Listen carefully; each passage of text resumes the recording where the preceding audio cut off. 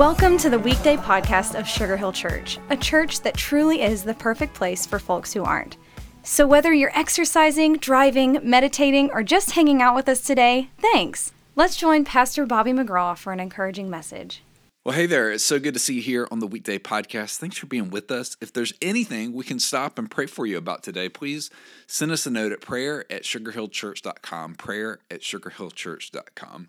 Well, in the Old Testament, there's a little book called Ruth, and if you've never read it, it's such a powerful story with so many undertones of redemption.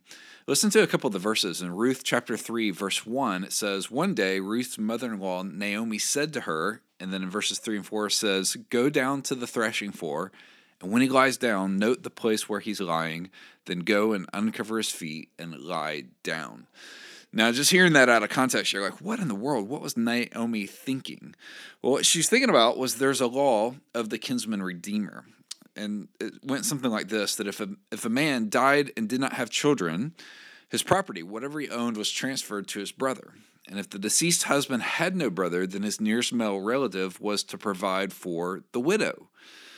But this was a big move. Boaz was under no obligation to marry Ruth. He was a relative, but he wasn't a brother.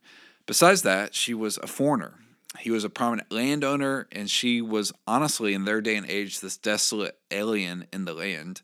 He was a local power broker, and she was unknown, and he was well-known. And so for Ruth to come up and to ask the question, "Will you cover us?" she asks it, and Boaz smiles. Ruth's story, in so many ways, is our own. We too are poor spiritually, maybe monetarily even. We wear robes of death. She buried her husband. We've buried our dreams, our desires, our aspirations. And like the mother with lupus or the businessman that's in the unemployment line, we're out of options. But our Boaz has taken note of us. Christ, our Redeemer, Romans 5:8 says, came to us while we're still sinners. And so in some ways, like Ruth, we ask the question, will you cover us? And God looks down and he smiles. And so today, I just want to encourage you, there is a Savior that loves you.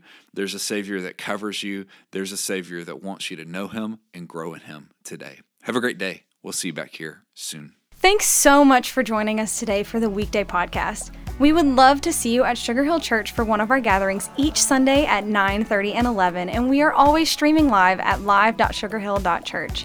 Again, thank you for joining us today. Please share these weekday podcasts with friends and family by tapping the share button. Have an awesome day.